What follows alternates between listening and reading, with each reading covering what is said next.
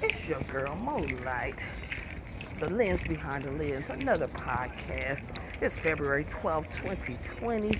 The time is 11:17 a.m. Pacific Standard Time. Here to say hello. Let's get to it. Really don't got too much to say today. I'm gonna keep it short and sweet. Just gonna talk about family and friends, friend or foe. Sometimes you don't know, because family could be a foe, and you don't even know.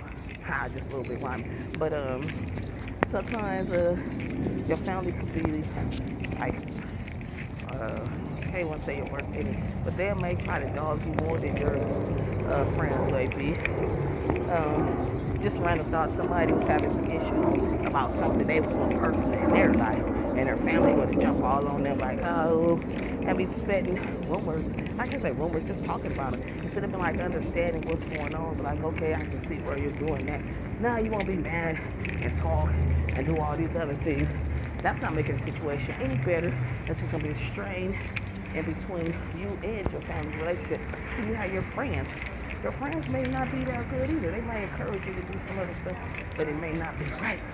But they might have some better advice for you than your friends will. I mean, your family will. But I'm just saying, just pick and choose what you want to tell, who you want to tell your business to. Like I said, it may be your business, but it might be the newspaper business when you tell it to the next person.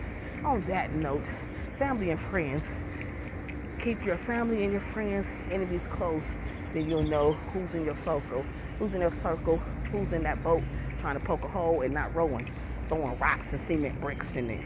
But anyway, on that note, I'm gonna get out of here. I'm gonna say ashe, ashe, love, love, love.